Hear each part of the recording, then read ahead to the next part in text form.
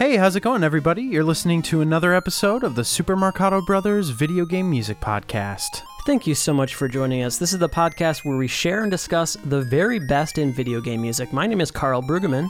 And I'm his brother, Will Brueggemann. Today is another installment of Favorites with Friends. Today, We're so lucky to be joined by our good friend, Aiden Clark. Aiden, thanks so much for joining us today. Thanks for having me on. Really excited to be here. Yeah, Aiden is a really long-standing friend and supporter of the podcast and has always just consistently had an amazing taste for video game music. I think you were the person to introduce us to Gravity Rush, so for that, we applaud you and we thank you very much. That was like 3 years ago or something you introduced us to that? I think just around then, yeah. I've been listening for almost 3 years now, and I was really happy to share that soundtrack with you. It's definitely, it's my personal favorite soundtrack of all time, so. Oh my gosh, it's just... Absolutely. When we think about the history of the podcast, that was one that just got us so excited, but particularly that Resistance and Extermination. When we both heard that, we were just floored by that track. One of the best battle themes of any game I've ever played. Absolutely. So if you guys haven't heard a Favorites with Friends episode, it has kind of a unique format and one that's a lot of fun. It's been a while since we've done one of these. So what this episode is all about is we have a friend of the show bring in their own playlist of music that means a lot to them, some of their favorite video game music, and we're going to talk about their personal experience with playing these games and why this music resonates with them. It's context that we don't get to really dive into necessarily every week on the show, so it's a little bit more personal, nostalgic look at video game music, so we're excited to talk about this today with our good friend Aiden. So let's talk a little bit about what we heard playing in. It was from Link's Awakening. Why did you bring the opening from Link's Awakening in today? So Link's Awakening was actually the very first video game I ever owned. I'd gotten it from a friend after finding a Game Boy at a garage sale, and this is the opening theme that plays every time you boot up the game. Most of the time I would have skipped it by pressing the button and heading to the start menu, but it's a song that just is completely ingrained in my love of video game music because I've heard it so many countless times in playing that game that's so dear to me, and it was right there, literally the very beginning of the very first game. Well, it seems like a good way to start off an episode because that idea of, booting up your very first game, this is booting up your very first episode of the Super Marcato Brothers. How's it feel? It's exactly how you describe it. It's the thing that really kickstarted all of the music that I've listened to over the years with video games. And I mean, on top of that, it's a really, really great composition as well. Absolutely. Well, you know what? This is so fitting. We talked about Gravity Rush. The next track we're going to move to is from Gravity Rush 2. You brought in Firebound Lions. Now, this was a track that we were not able to feature in our recent Gravity Rush 2 spotlight. So can you talk a little bit about your experience with maybe this series and why you picked this track today? So, Gravity Rush has always been one of my favorite soundtracks just because of how fantastically rich the first one was, and that was the thing that I was most excited about with the second game coming out recently. I have to admit I haven't played a whole lot of it, mainly because it just... It's recent, and I'm busy with college, but the soundtrack was just... Me too, brother. It was just phenomenal, and... Along with the game, they included a small bonus soundtrack, and this is one of the songs that was included with it. So I heard it before I'd ever even played the game, and it just really stuck out with me. It's got a little bit of a more video gamey feel than most of the rest of it, and just like how the first game bounced between so many different genres, the second game does exactly the same, and I don't think I've ever heard anything quite like this in a game before. Well, let's take a listen to Firebound Lions from Gravity Rush 2, composed by Kohei Tanaka.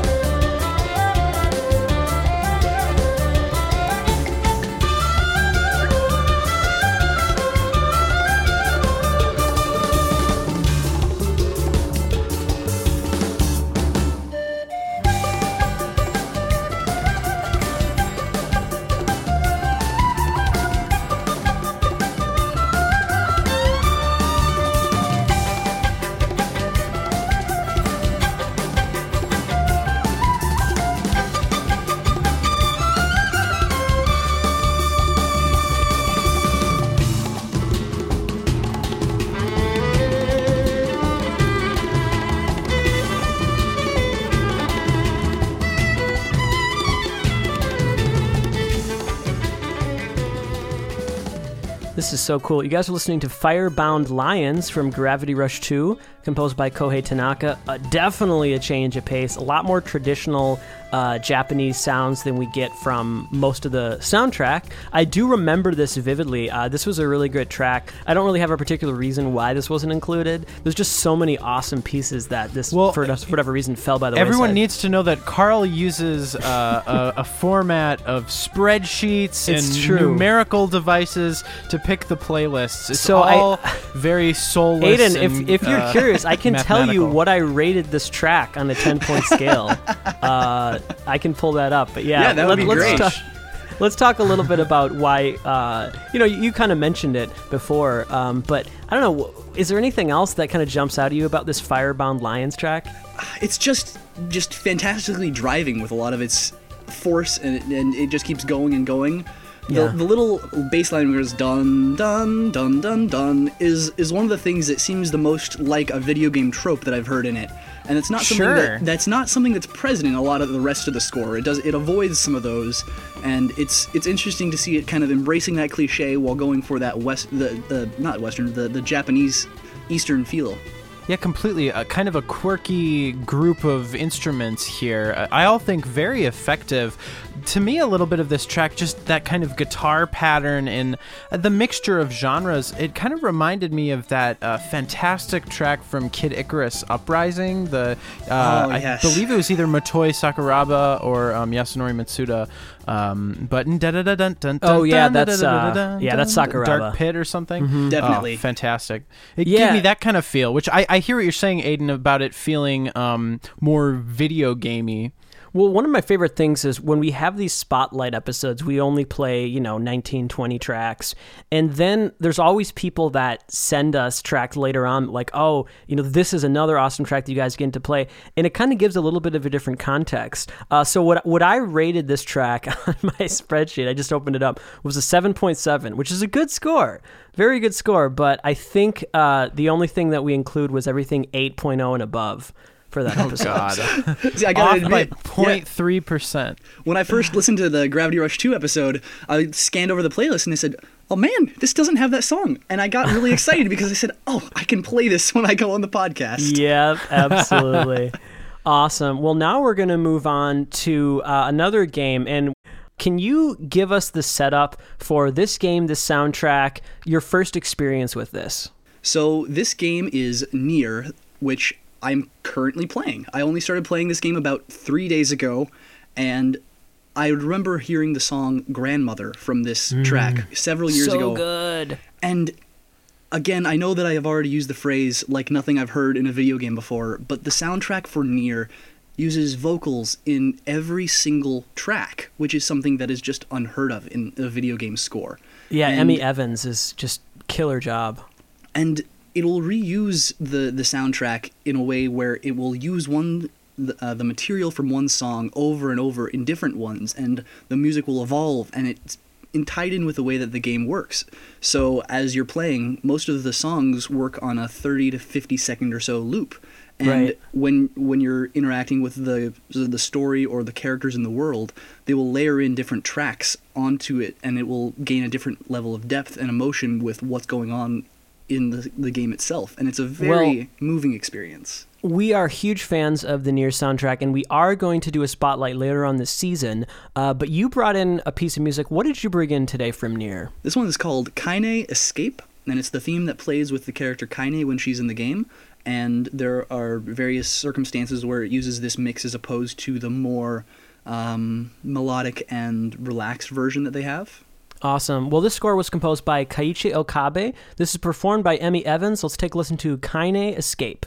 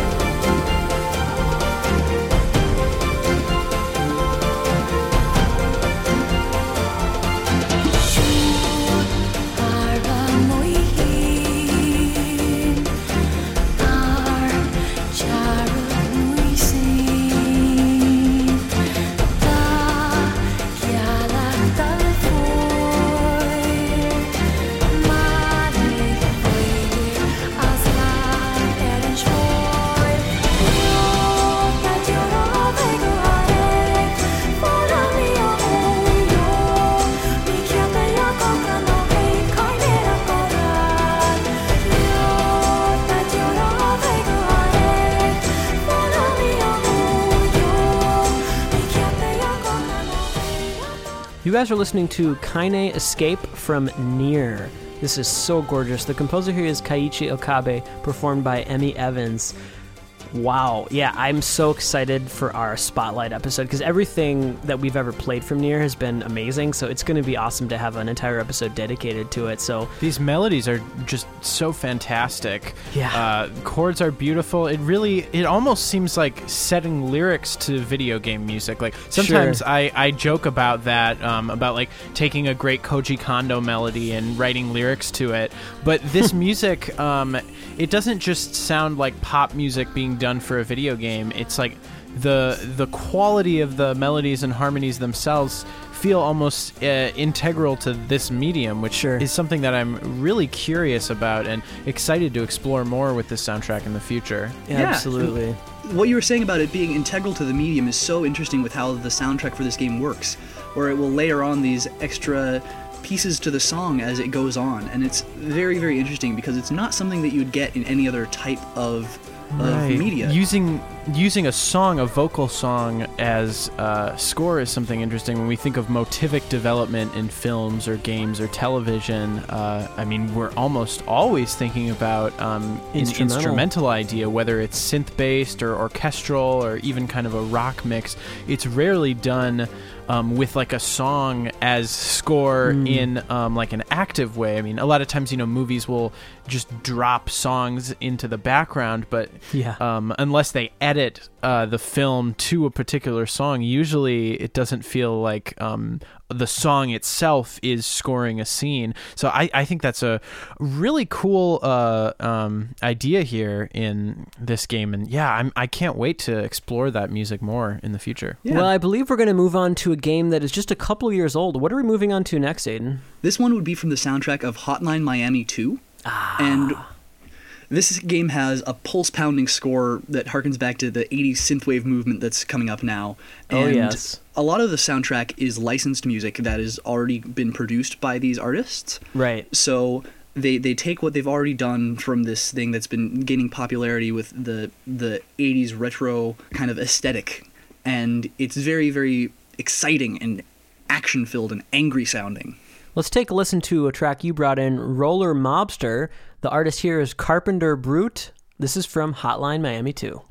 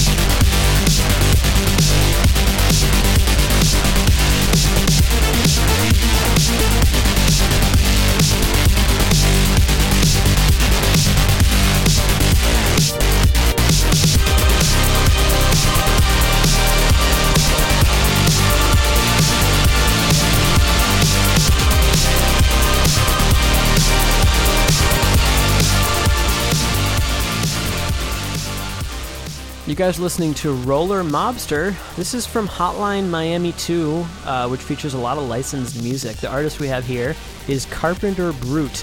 Really interesting. To me, this sounds very modern with the production style, some of that splicing that you hear. It's very dubsteppy, but you're right, it also does fit with the 80s because there's a lot of retro synths that are now coming back in style. They're kind of in vogue now, so it is interesting because it fits a modern game, but it also does feel like it could be a throwback as well. It's interesting. I really like the way that this track builds up because it has roughly a minute of the slower, more atmospheric things that definitely are reminiscent of Metroid Prime soundtracks. Yeah, we were joking about that. And the way that fits into the game is really impressive as well, because the setup for this level is that there are several different people entering a building, and they're all going to different levels to kill a lot of people. The game is very violent. Man, this is like fantastic music. It's so catchy. I love the production aesthetic. Carl, like you mentioned, it is modern and retro at the same time. There's nothing about it to me that feels that overbearing, though, and I do get that sometimes with some dubstep music. It feels a little bit overbearing.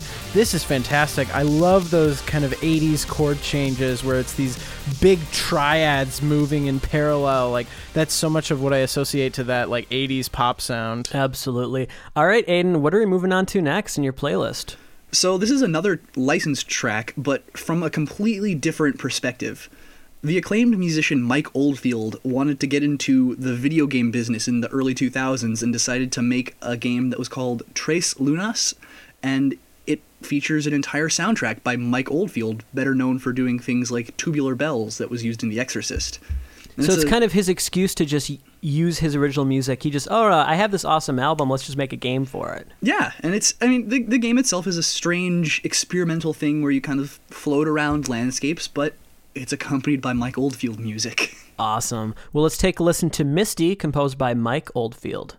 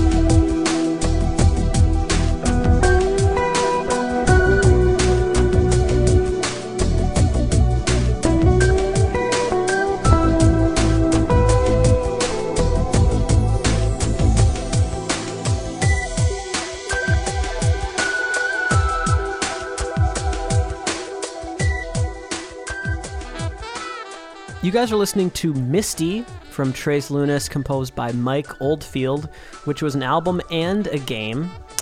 This is quite interesting. It does feel like really at home as background video game music. I think it's cool that this was potentially maybe originally just an album, because I'm glad people are making music like this, but this kind of feels like, if you didn't tell me, I would have assumed it was written specifically for a video game. Yeah. It's a strange piece of history that you don't see that. I think the closest thing was, I know that David Bowie was involved with a Dreamcast and PC game at one point. And other than that, it's very, very cool to see a composer known for so many other things specifically targeting video games as a medium of expressing themselves. Right. Yeah, because it makes you realize that, okay, I'm not alone. Like, there's something that he saw in this medium and in this style that he wanted to explore. And even if he didn't make this game, it's kind of cool that this would have been his video game inspired album. Well, I mean, he is in good company with Michael Jackson and Paul McCartney also working on video game soundtracks. It's like, yeah, honestly, when people ask me who are your favorite video game composers, now I almost feel obligated Michael to say Jackson. Paul McCartney and Michael Jackson. Who else can we add to that list? I guess Masato Nakamura would Still, work. for me, Koji Kondo is on the top of the list. No, but, I'm saying like people that Paul are outside. comes in a close second. People that are outside of video games. Like, who are other famous musicians that have done video games? Mark Mothersbaugh, I guess. Oh, that's true. I mean, I haven't listened to much of the David Bowie soundtrack for his game, but he's one of my favorite artists, so that's one I should look into more. I believe it was Sonic Adventure 2, I think. No, right? it was a strange game by Quantic Dream that the name escapes me. That sounds better. Well, this is so vibey. The really kind of nice atmospheric groove-based track. That primary kind of synth color reminds me of Gorillaz a little bit. It sounds like something that would be almost like sampled in a Gorillaz song. I love it. We're also getting a little bit of a glimpse into kind of some of the things that resonate with Aiden's musical palette. Some vibey synth stuff I'm hearing a lot today, so we'll see if that continues. All right, now we're going to move on to Axiom Verge, which was composed by Thomas Happ. What did you bring in from this game? So, out of all of the games that have come out in the past decade that have been trying to harken back to the Metroid style, none of them have gotten closer than Axiom Verge. It was a game made by just one person. He did all of the artwork and programming and composition for it. And he really, really nailed the visual aesthetic, but also made a very similar sound to what you'd hear off of either Metroid or Super Metroid. And right. This was the title track for the game, and it's very, very cool to hear how he was able to emulate this all by himself. So, Aiden, are you telling me that we're going to hear another vibey synth track? I don't think there's a whole lot of vibes in this one, but okay. I may be proven wrong. Because when I think about Metroid and Super Metroid, I think about some vibes. So we'll see. We'll see what happens in this track. This is The Axiom from Axiom Verge, composed by Thomas Happ.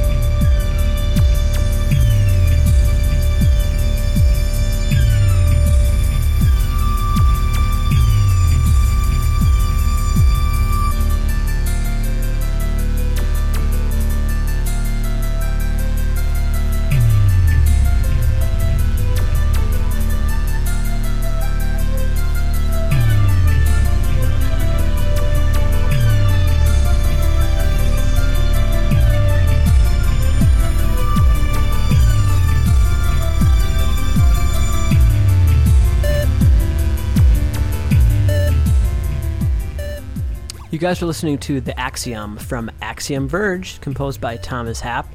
Really cool mixture of old school sounds and some more modern sounds. You have some chip stuff in here. You have some more, expressive synthesizers. I definitely get the Metroid correlation when I listen to this. But it's what I like about it is that it's quite catchy. Like, these riffs are definitely riffs that are going to stay with you. So not only is it vibey, but it's a lot more catchy than on paper I would expect it to be.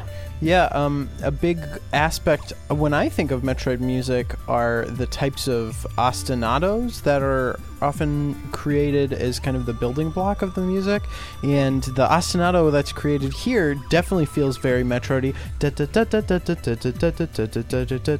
Sure. The repeated note idea reminds me a lot of the title screen in the original Metroid, and also that it has that similar NES chip timbre, I think, helps it as well, but also the contour of the melody itself and the use of that Dorian mode also feels like it could fit into that universe. It's interesting listening to this because some of you may know I did that album called Child of the Chozo, which was a tribute to the Metroid series, so it's kind of interesting hearing other composers do a similar thing. It's almost like weird, like flashbacks or something that I'm having. Well, and we were talking about this while we were playing it, but you also had an album called Axiom. So, Will, I mean, I feel like just come out with it. You were obviously making a tribute to this game, weren't you? I wasn't. I've never played Axiom Verge, which may be surprising because I love Metroid. And are you close to playing it? Like, or would you say you're on the verge of playing it or not? I don't know if I'm on the verge. I've definitely considered it. I would like highly Aiden, recommend I don't have a lot of time to play games. Yeah, it's tough, man. Yeah, I was definitely proven wrong on the no more vibey synths aspect, but yeah, this is. It sets the mood for the game very well, and I think that the rest of the soundtrack carries in that tradition as well. All right, so now we're going to hopefully change things up. I actually went out of my way to not listen to this particular track. Now, I'm very familiar with the Pokemon Black and White soundtrack, but I can't say I'm familiar with this. So I'm just expecting the same vibe, but are we going to get a change of pace here? I certainly think so. This track stands out from the rest of the soundtrack on that game very much because of a few certain aspects. It has an aspect of diegetic music where there are two non-playable characters in the town, Accumula Town, that you can speak to in the game. Right. And when you talk with them, they start playing on their piano and their drum set. And with that, their playing is incorporated into the ambient music of the town, and it adds a really cool element to it. And so Accumula Town is one of my favorite tracks from that series. I can't wait to check out Accumula Town from Pokemon Black and White, composed by Shota Kakayama. Let's take a listen.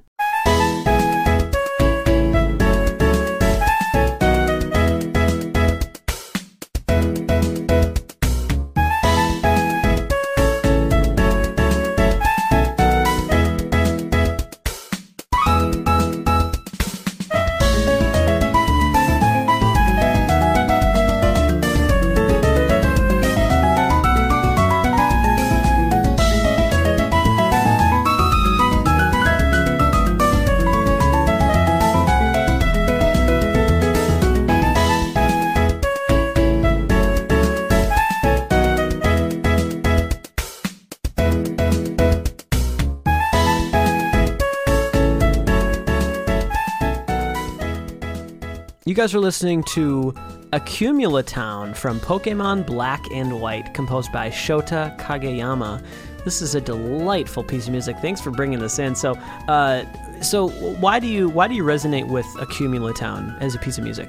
There's something about the piano backing track that joins in where you'll have been in this town for a few minutes and you'll hear the tune, and it's a very just fun, jaunty sound. But when it adds the piano, it just adds this level of happiness and just free-spiritedness that where you can hear the piano player just having a ton of fun playing that melody. Do you know what it reminds me of? It reminds me of like somebody dancing. Like the piano player is like dancing on top of this track. Mm-hmm. Oh, completely. Yeah, it's this almost like polyphonic line. It's like the kind of thing that you hear in Dixieland where you have different melodies happening simultaneously, this soloistic improvisation over the chord progression. There's elements of almost like Latin jazz piano that I feel like have some influence here, and it makes sense because we know that a lot of video game composers, and specifically in Nintendo's tradition of game composition, draw some influence from Latin music and definitely jazz, as we can tell in that really wonderful B section. Really fun stuff. All right, so you know what? I'm not necessarily to say that I have a bone to pick, but I'm kind of curious. Other than that Link's Awakening track, this is a very modern playlist. Is there a reason why your playlist doesn't have much old school stuff in it? I can't think of anything personally because I am a very big fan of the older stuff, so especially chiptune things. I just think that I'm trying to highlight some things that I don't know that would have been played otherwise, so just hopping into some other things. Well, thank you for doing that. So this is almost an examination of what you think we wouldn't like. There are a few cases of that, but that's not what I'm going for. No, I'm glad. No, we're kidding. I'm glad that you went out of your way to try to pick tracks that we haven't really I think played, because I think that makes it more interesting for everybody. Also, I think with a lot of favorites with friends, it tends to be this like chronological thing through history where it's like, this is I listened to when I was a kid. And this is, and you kind of approach this more like a show and tell, maybe, in a way. Yeah, I like that. I respect it. Good on you. That being said, get off the podcast. No, I'm just kidding. Okay, so I'm excited to play this. So we have played this track. I'm not sure you're aware. We played a different rendition of it. This is Shadow World from Persona 4 The Golden, and I'm pretty sure we played like a dancier version of it, because when I listened to this, I've heard this piece of music before, but I must be familiar with like a different arrangement of it. Yeah, this is an interesting piece because it was used in the second rendition of the game, where it was released on the PlayStation Vita a few years after the original PlayStation 2 release, and there it was featured as the opening song for the video that played before the game, and since then it's been remixed in a few different games. Like I think it might have been Dancing All Night. Definitely. Persona, there were at least 2 different remixes of it that were included in Dancing All Night. Sure, so I think we probably played one from that. So this is, like Aiden said, the opening to Persona 4 Golden. This is Shadow World, composed by Shoji Meguro. Let's take a listen.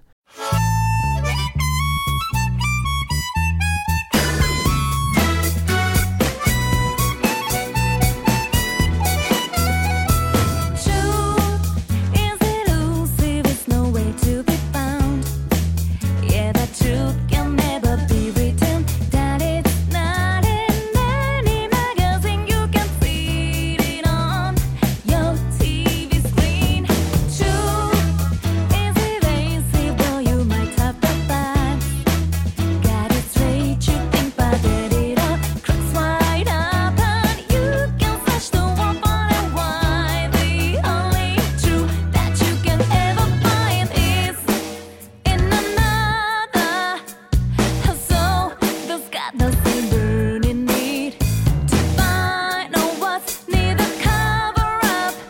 The one can beat without a true artist. So let's get it, yeah, see what we can uncover. One that defies your world, gives you truth and life. One that excels. You guys are listening to Shadow World from Persona 4 Golden. This is composed by Shoji Meguro. This is so catchy. I remember this melody from when we played, I think like more of like a dancier version of it. Oh god, it's adorable. Truly unforgettable melody, really fantastic. I love that harmonica in the beginning. It's so dirty and has this Americana sound, just great. So yeah, tell us a little bit about your experience with this game. So, Persona 4 Golden is my favorite game of all time. It does just so many fantastic things with the characters that it has and the writing that it gives them and their interactions. And a lot of that is going through this game for several dozens of hours listening to the music. And some of the music is not exactly what I would call my favorite. It can be a little bit grating with some of the vocals, but it's something that I just grew to absolutely love. Maybe it was a little bit of Stockholm Syndrome, but I really, really adore that soundtrack. So you're kind of like the opposite of my girlfriend, where she'll only be interested in listening to something if it has vocals in it. But it's nice to feature some stuff like this on the podcast. I'm actually more opposite. I am kind of the opposite. Polar opposite. I actually prefer music without vocals. And anytime you hate this, I'm Carl. listening, this is like grating to you. No, because the Beatles are my favorite band. So it's not that I don't like vocals. It's that you just like instrumental arrangements of Beatles if I had songs. my druthers, I'm really getting into the groove on an instrumental soundtrack, and then when vocals come in, I'm like, oh, stop, please stop, just let me get into the groove, but without you. You're kind of an addict. I appreciate the vocals when they're done well, particularly with examples like Nier in particular. Right. But this is an interesting case where I definitely adore this game, but there are some parts of it soundtrack that can be a little bit annoying. But I very, very much appreciate Shadow World as it was replacing the original opening from the PlayStation 2 version, which I think was a little bit more downbeat and sullen sounding, which doesn't really fit the tone and feel of the game. You know, Carl, I'm interested to hearing what you say about vocals, though I know something that a lot of people that listen to the podcast don't know, is that you've written some really amazing songs in your time, as particularly like when you were like songs in college. But yeah, I would love to hear more songs from you, because I think you're a damn good songwriter. Well, thanks, man. I think part of that is, again, if I had my druthers, I just gravitate towards instrumental music, but it's not to say that I don't like, I mean, I do think that vocal can have this potentially like powerful link right into your heart that maybe no other instrument can have, and I'm definitely aware of that. But for me, it's rare when that happens. It's rare when I hear a song where the vocal just cuts to me, you know, on the inside. But it feels like that happens to me more often with instrumental music. So it's interesting. All right. So the next game we're going to move to is one that I've never heard of. Tell us a little bit about what this game is. So this game is called JoJo's Bizarre Adventure All-Star Battle, and it's a fighting game that's based off of the long-running manga series JoJo's Bizarre Adventure. Now, the game is fine, and the music is fine, but... Let's play it. Here we go. Yeah, here we go. All right. The game is fine. The music is fine. I love that. This is Who Will Judge, composed by Shikayo Fukuda.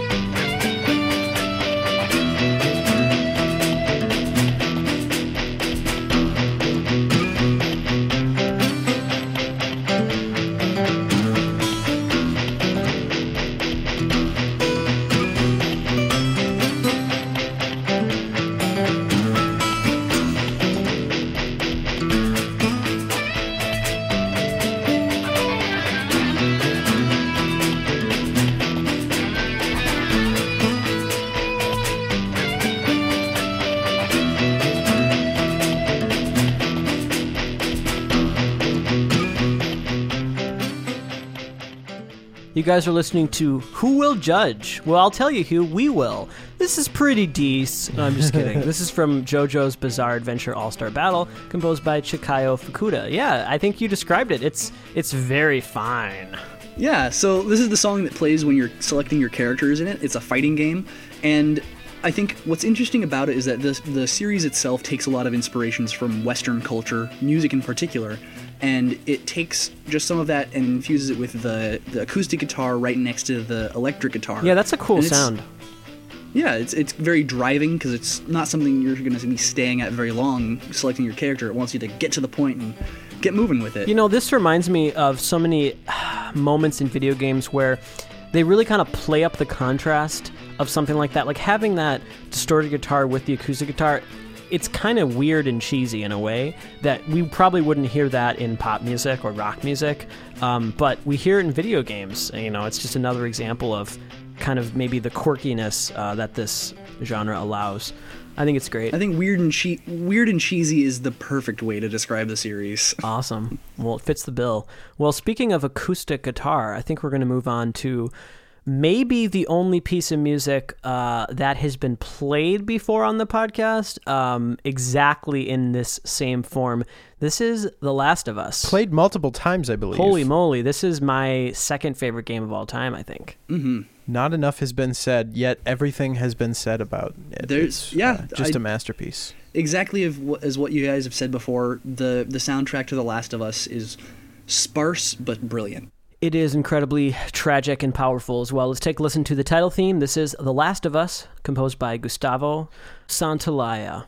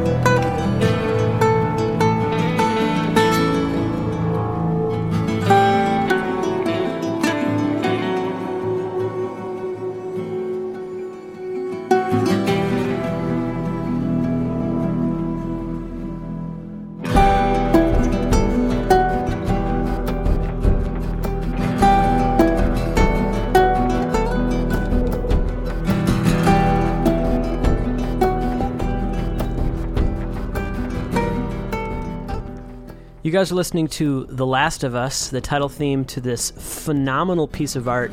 It feels limiting to call it a video game because to me it's even more than that. It's just an experience. I know that sounded really it sounds kind of corny, but it's an incredible story.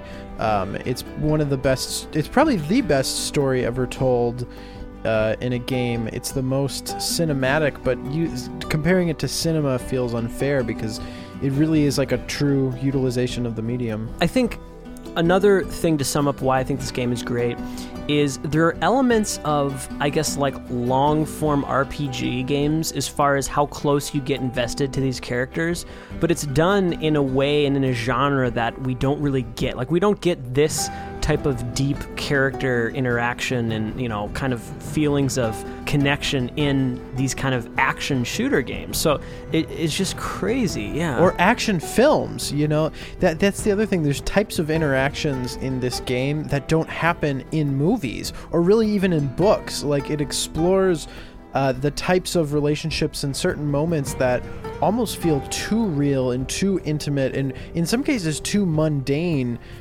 to be featured in like a conventional story. It brought up the way that video games can actually foster like a real attachment between a character. Because like I really think if they make a Last of Us movie, it's not going to work because the character like the characters are almost unlikable, and some of their decisions you can't relate to. But when you're experiencing it and you're doing it yourself, you start to understand it at a different level. Very I think true. it's brilliant. Exactly. And not to not talk about the music. The music is incredible. Yeah, I mean, think Gustavo's score is perfect. for as minimal as this score is, it's so melodic and really identifiable, I think. Yeah, the game uses its mechanics in a way that's so unlike what you could do in a medium like film, such as just playing with your expectations of what will happen when I do this. Will this character come over and use my hands to jump up to the next level? Or will that be something that doesn't happen, just to break out of the convention and change what you're thinking here? Let's move on to Bayonetta 2. You brought in a track from this game. Can you talk a little bit about your experiences with this game before we play this?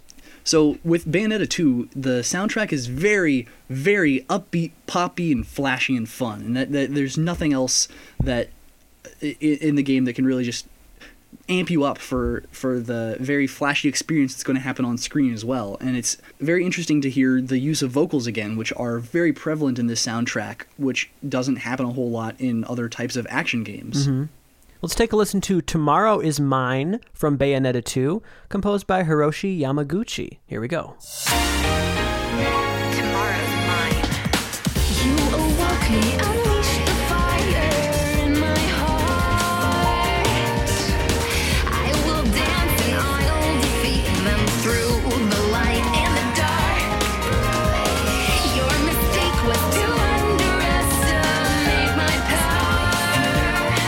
Won't let go of the fight till tomorrow's mine. All the night, dancing through the fire around me, I'll never stop. You can hide. Now I'm in the mood for a fight. You won't know what hit you when I spin around with you in my dust. Then bang bang down down again. It's my desire going for the win. Tomorrow is mine. You better run. Don't wait, here I come. No, the fuel in my fire won't run dry. Burns bright, and you better hide. I came for a fight, yeah. Until tomorrow is mine. Don't miss me too much. You awoke me, unleashed the fire in my heart.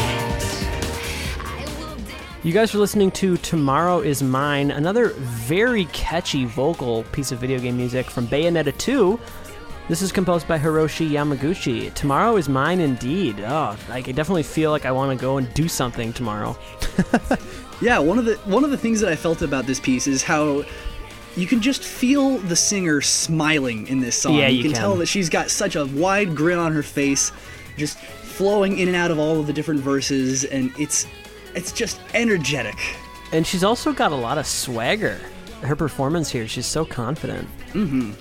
What I love about like Japanese pop music is there's a richness in harmony that we seem to have abandoned in like American pop music.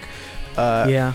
There was an interesting comment that Gordon Goodwin made I loved after that the comment. last Grammys award, basically saying that like pretty much every single song that was nominated and every single song that was like nominated or won, with the exception of like I think a song by Bruno Mars, was completely diatonic, essentially like only made without any chromaticism at all. And while I think that's not necessarily the only negative, or maybe that's not necessarily the bane of modern music, as Gordon Goodwin thinks, I think that's a really interesting point about how much we've abandoned.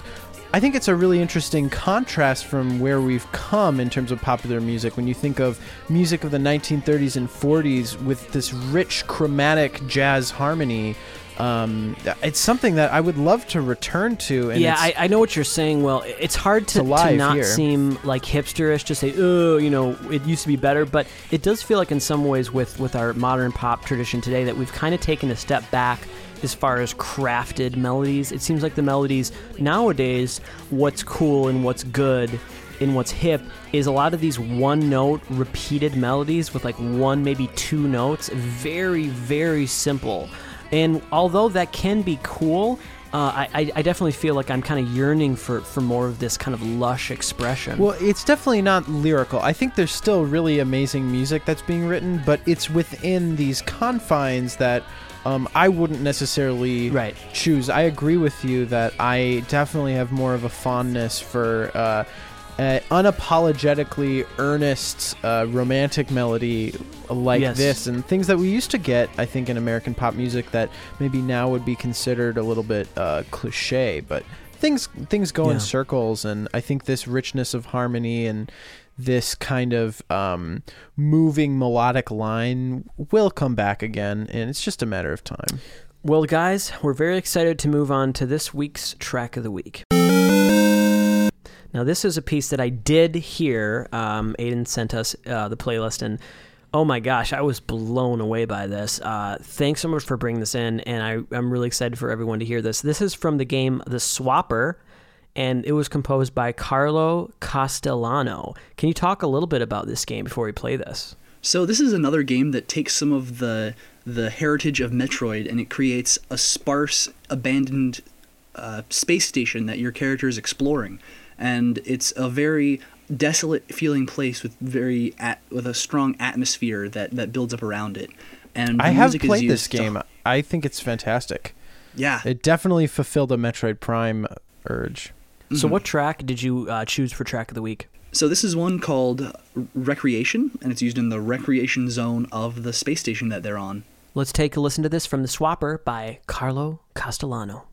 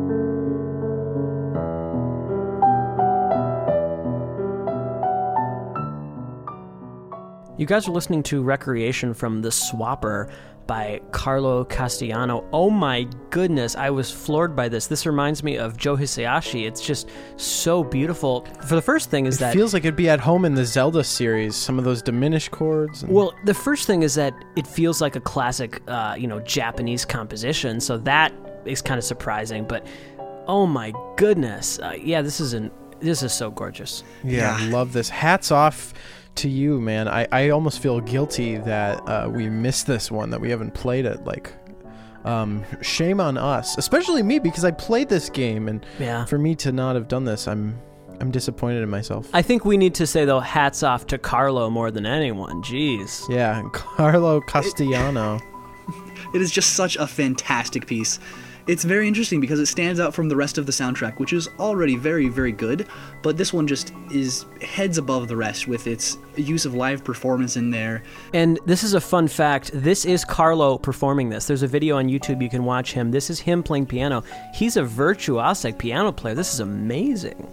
Yeah, it's just so impressive. It's a bit strange because in the game it's not used in a very grand moment. It's just used in one of the areas that you enter on the space station. But really, it really, really struck me compared to... You know what I must not have made it to that point in the game because, damn, this is great. You know what that makes me realize is that I have a feeling he probably composed this before it was placed, and then they placed it, because that doesn't really make a lot of sense why this would be the most emotionally beautiful track. So maybe it was placed later. It's hard to know. The other thing, though, I like about it, it sounds like it's scoring something emotional rather than locational.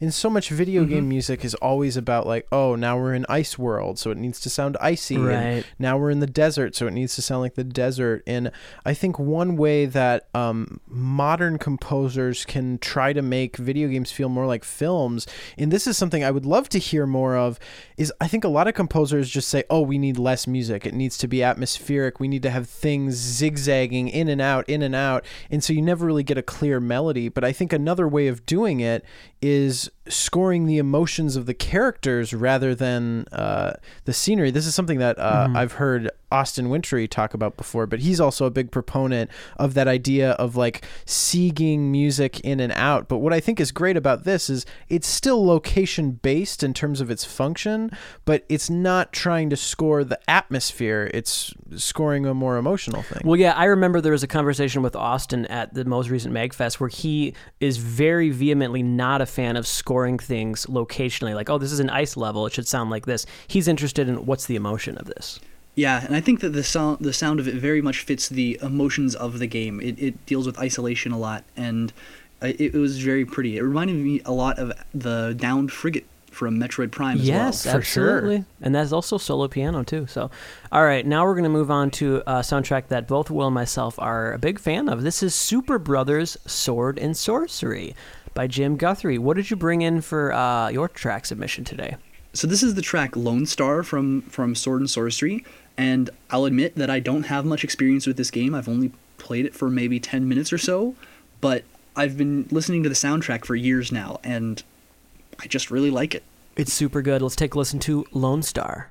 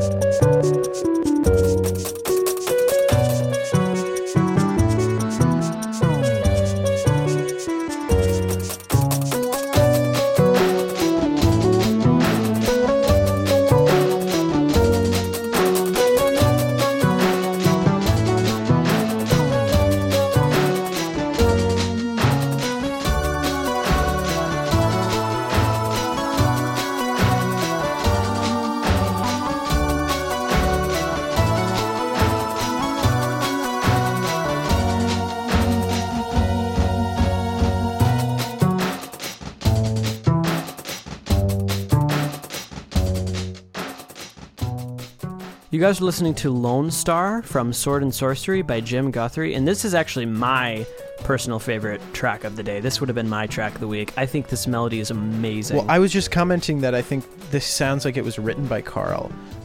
This has like some of the earmarks of like a melody written by you. First of all, really groovy and catchy. And it uses this kind of it highlights the third scale degree of a 5-chord in minor, which is like the leading tone, right, in a way that I've kind of heard you do in certain melodies before. So I don't know. I'm curious what some of you guys thought, but this sounds like a Carl track to me. But maybe it's just because I'm your brother. See, I really, really like the funk of it, and the sound of the song evolves throughout while reusing the same types of expressions, and I really like how it is able to build on what it had before while keeping some of the same themes.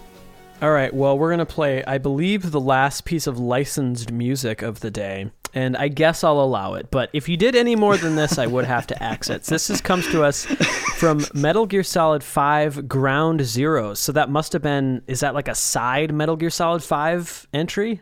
They split the game up into two for strange marketing reasons, and it wasn't maybe the best choice. Weird. But it allowed them to start off the game with this use of the song Here's to You by Joan Baez, in a very, very cool example of diegetic music, where it's played in-game on a character's cassette tape. Right. And then as the opening of the game plays out, it follows and turns into being non-diegetic, where the music is played not from a source in the game, but rather just as an accompanying piece. And it's right. So the full title of this song is "Here's to You, Nicola and Bart." And what a weird combination! I didn't quite know this, but this is a collaboration between Ennio Morricone and Joan Baez.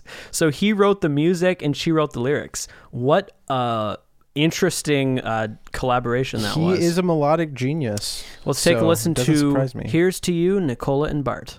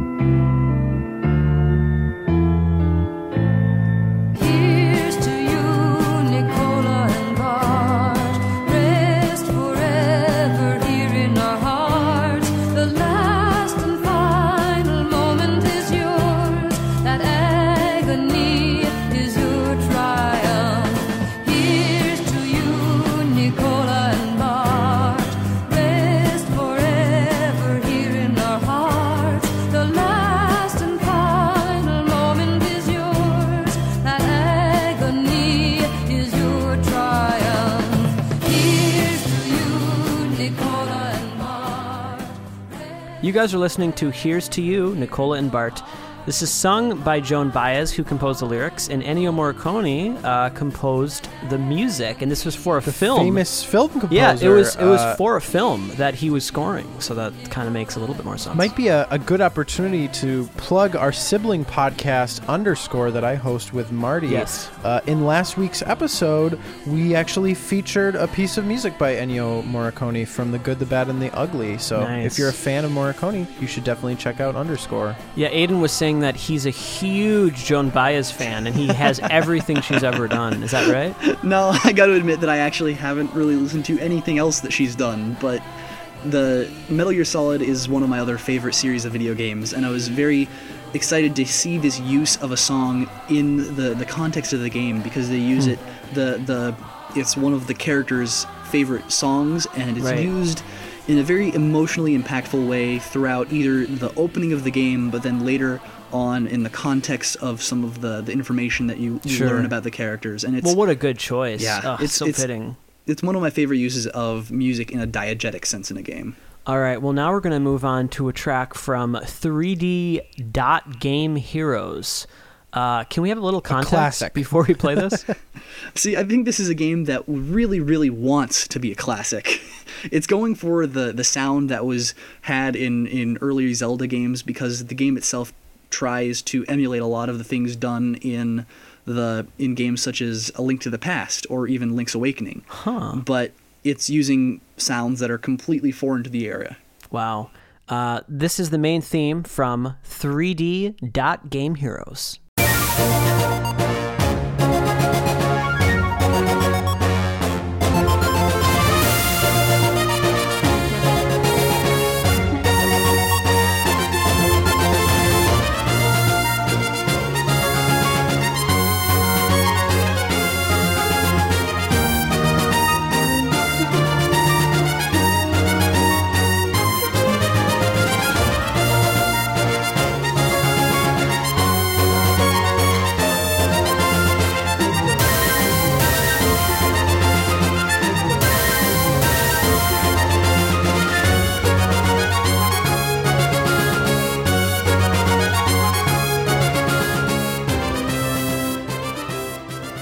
You guys are listening to the main theme from 3D Dot Game Heroes, and this is composed by Shinji Hasso. Yeah, this is pretty cool. It's kind of, I don't know why, but for me, this kind of falls into the uncanny valley. I really don't know why, because it's like some of it is like those chip sounds, but those kind of sampled horns, I I'm not the biggest fan of, but this is a cool track. Well, and even musically, it almost starts to have its own independent identity. It feels very much like it's owing stuff to film music and John Williams. But the moment where it loses me a little bit is on that diminished run with the arpeggiation that falls in the same spot that it does in the Zelda theme and is kind of voiced in a very similar way. And to me, that's such like a distinct moment to that piece. But I hear what you're saying, that it is a direct tribute, and I think that's super cool. I mean, it's love for track. Zelda is something that I love. Yeah, I should check out the rest of it. The game itself has this strange identity where it's trying incredibly earnestly to be a Zelda game, but it's also self-aware that it can never fully live up to that. So it parodies itself while also just trying to reach for these heights that it's aware that it won't fully be able to reach. I really like the soundtrack, though, because it's got a ton of melodic material that is immensely catchy. Well, guys, we had such a wonderful time. We want to thank Aiden for coming on, and we want to thank Aiden for thank you for your support throughout these years, being such a good friend of the podcast. This is our first episode featuring one of our patrons that we actually have on the podcast. So one of our reward tiers we have is you can actually come on the podcast and share some of your favorite music with us. And so we're really excited to have this as the first one of those. How fitting for Aiden, who actually has shown us some great music over the years. Yeah, we're so glad that you're the first one to do this, because we've kind of had this correspondence with you for a few years, because it's always like, damn, who's this Aiden guy? He keeps like sending us really good music. And I feel like there have been a few people that, ultimately we've met in person that have just started off by suggesting killer tunes. One of them is Carlos. Hi, Carlos. We know you love it when we give you a shout out. You better come on here Carlos? Soon, man. Get your playlist ready. No, but yeah, thanks so much for coming on, Aiden. This was a blast. Thank you guys so much for having me. I had a fantastic time here, and it's really been great hearing you guys over the years and being able to share music with you and hearing the whole podcast evolve. It's been such a fantastic experience, and I am always looking forward to the new episodes. You are too kind. Thank you so much. So we're going to play out your last track is Kraid from Metroid Metal, their album Varia Suite. So this is going to be a fun way to play out. And thank you so much for joining us, guys. You can follow us on Twitter, subscribe to us on YouTube, like us on Facebook. Our website is supermarcadobros.com, which has every episode of our podcast as well as our original music. And thank you so much to people for leaving nice iTunes reviews recently. We've got some really nice ones, so you can feel free to do that as well. All right, guys. I think that's just about it. My name is Carl Brueggemann. And I'm Will Brueggemann. Have a great week, everybody. Peace out.